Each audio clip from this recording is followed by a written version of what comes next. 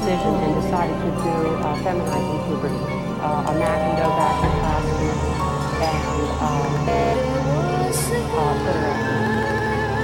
I'll tell you something. I was so confused and frightened that happened to me to enter into any of my emotions.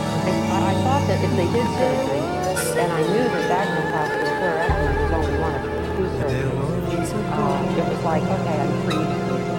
It didn't work out that way. I still had to keep going back for examinations, psychological testing, and criminological testing. We now know sort of much more about treatment. We give his parents the opportunity. There's no team effort. There are the doctors, there are the parents. Unfortunately, there's not a kid yet because we don't know exactly what the kid will want. And we're trying to inform the parents. When we said that the parents should be